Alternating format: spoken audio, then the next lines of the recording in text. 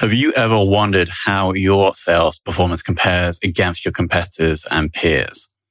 The B2B Sales Benchmark Report provides the definitive guide to what success looks like in 2021. See how you compare in terms of win rate, sales cycle, average deal value, relationships, and engagement. You can see the results and get the full report at ebsta.com/B2B-sales-benchmarks.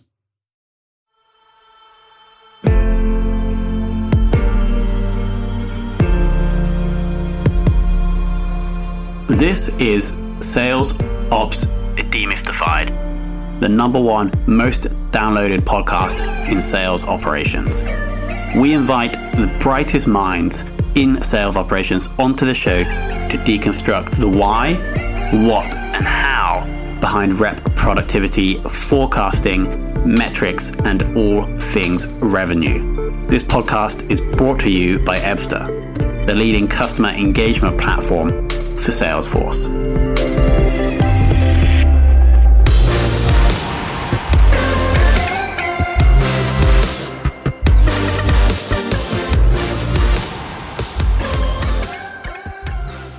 Hello, and welcome to another very special episode of the Sales Ops Demystified podcast. Today, we are speaking with Julian Harris, who is currently a senior manager in sales operations at a company called ServiceNow. Now, ServiceNow are quite an established SaaS company, and I'm super interested to jump in and understand more about how Julian is running the sales operation over there. So, Julian, welcome to the show. Thanks, Tom. Really excited to be here. Appreciate you having me. So first, can we kick off by understanding how you first got into sales operations? Yeah, absolutely. My career started actually in finance. Out of college, I did a brief stint in investment banking and really loved the strategy side of business. But through working with technology companies, kind of found that I wanted to be in tech. So my avenue into that was an outside sales role with a startup in the Bay Area. Spent about 2 years doing that. They moved me down to San Diego.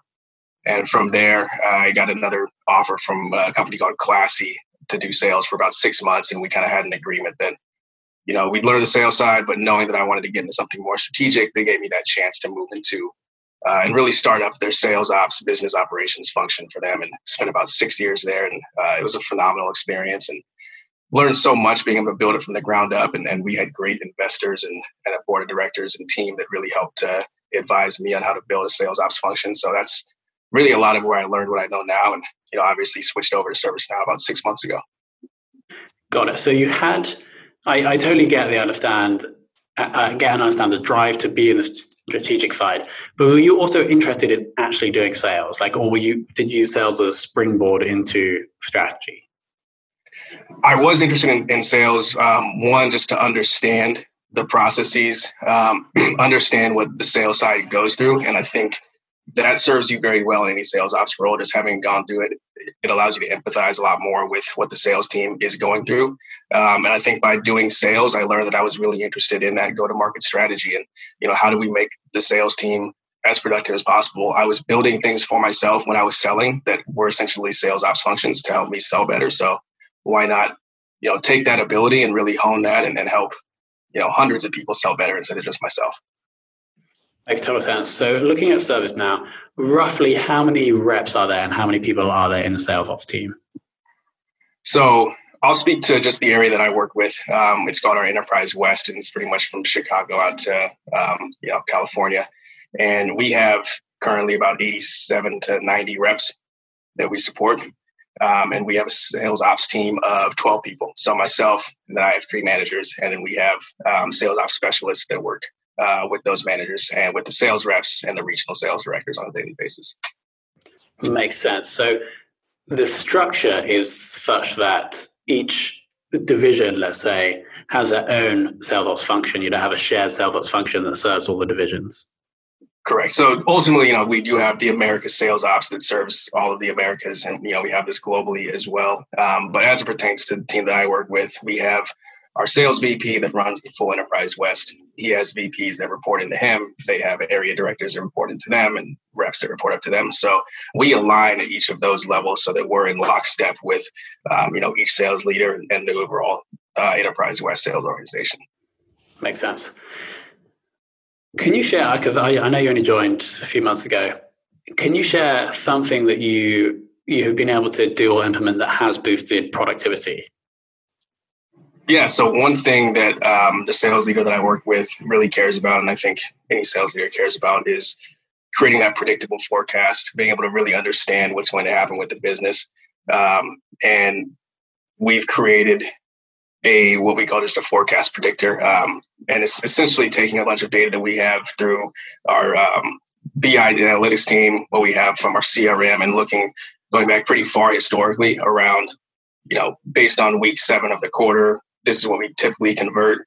This is where we predict to land. And he's done a phenomenal job really of taking that and using that to say, if I know that I'm going to land and I'm going to miss by X, I need to go and find stuff in Q3 or Q4 and figure out what can we pull in from there, and being very targeted and having focused conversations and not just saying, oh, we need to go get this many dollars. It's getting very specific into what deals can we pull in, how much can we pull in, or if we're looking in quarter, how much can we grow these deals by? So that's something that we've worked on pretty closely, and we're already seeing the impacts of that and the focus there. So definitely proud of that and looking to continue to improve there. So you've improved your ability to look forward and understand where you might land, and therefore can change your behavior pre the end of a deadline. Yeah, exactly. Makes total sense. Now, I assume you guys have pushed to a more remote sales force in the past few weeks / months. Has that changed the way you run the function? And are you doing anything differently with the reps now they're remote? Well, we actually were able to spend a lot more time with them, because there's no travel, there's no airtime where they're down. The amount of time that I'm speaking with my VP, the amount of time that my managers are speaking with their VPs has gone up pretty significantly. So from that standpoint, it's been great to really be able to build the relationships further, bounce more ideas off of each other. Obviously, it's challenging to not be able to get in front of customers physically, but I think it's forced us to grow in a lot of ways and be creative with how we're engaging with sales, what we're doing on the sales ops side to provide value. Things like training new sales reps. How do we do that virtually? And obviously, the ServiceNow product really helps us with being able to work from anywhere. So the transition to digital hasn't been a huge hurdle. It's just been a lot more of the managing burnout and figuring out how do we stay motivated and stay connected when we can't be across the table from people. Sure. And if you guys are learning more and if the reps are learning more about how to do this remote working thing, that's going to help you in sales conversations, I guess, as you're selling ServiceNow. Absolutely. So it's a great, it's almost like this whole thing is training for you guys. Yeah, very much so. Awesome. Now onto forecasting. Can you just give us a high-level overview of how you guys forecast, what the process is, and who is involved? Yeah. So, I always kind of look at it as a two-pronged approach. We've got, the art and the science. So obviously we have all sorts of data like what we talked about. We can look at what our raw pipeline is.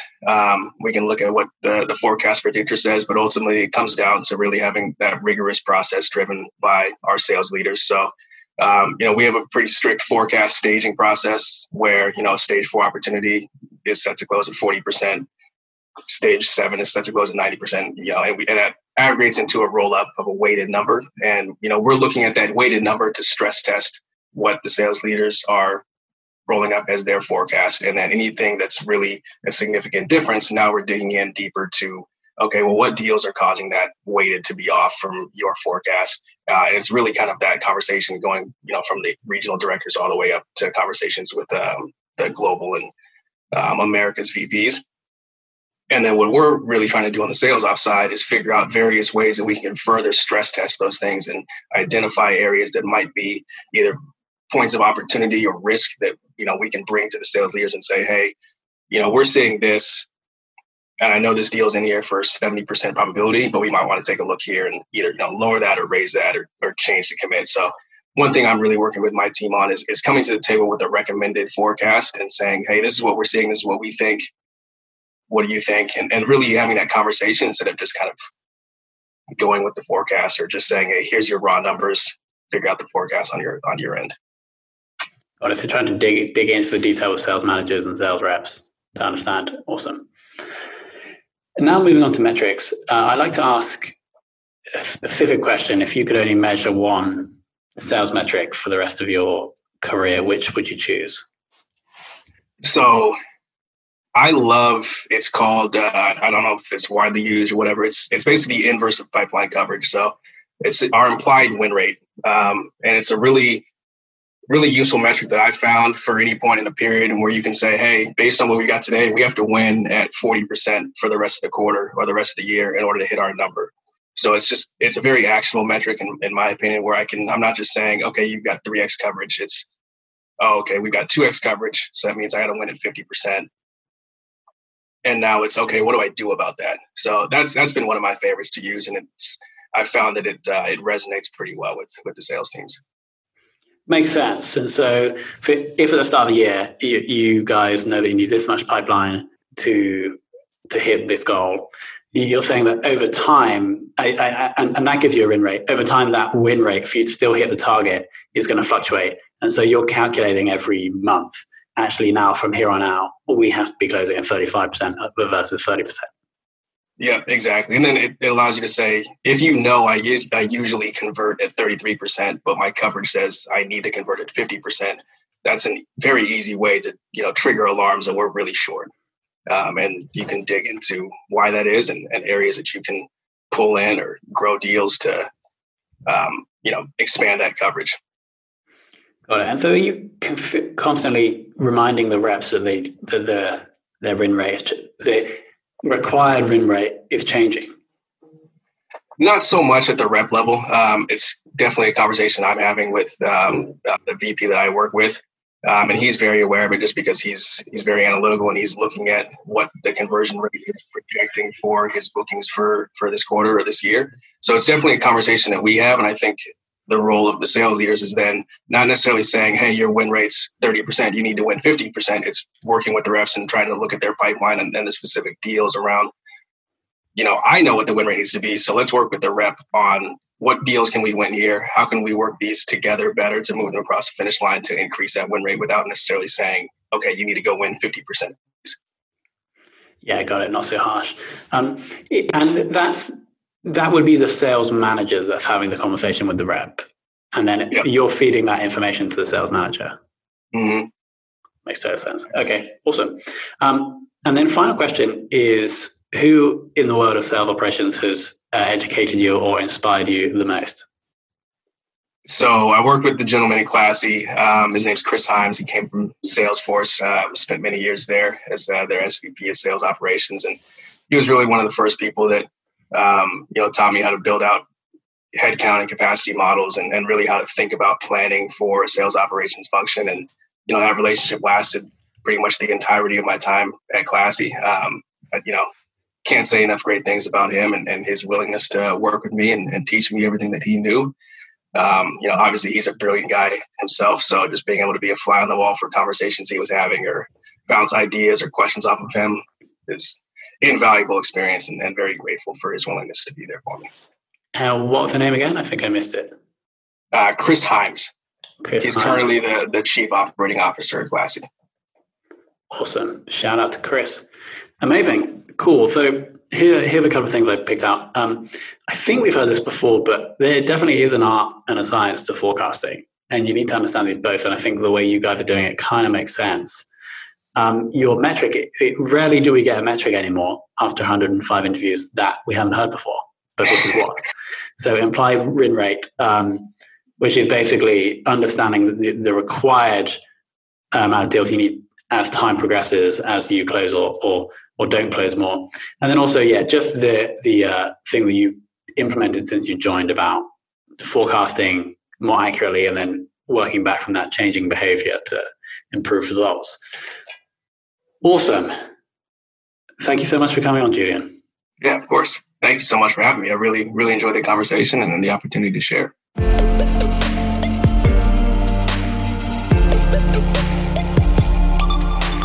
Thank you for listening to this episode of the Sales Ops Demystified podcast. If you are listening on a podcast listening application, then please subscribe, rate, and review.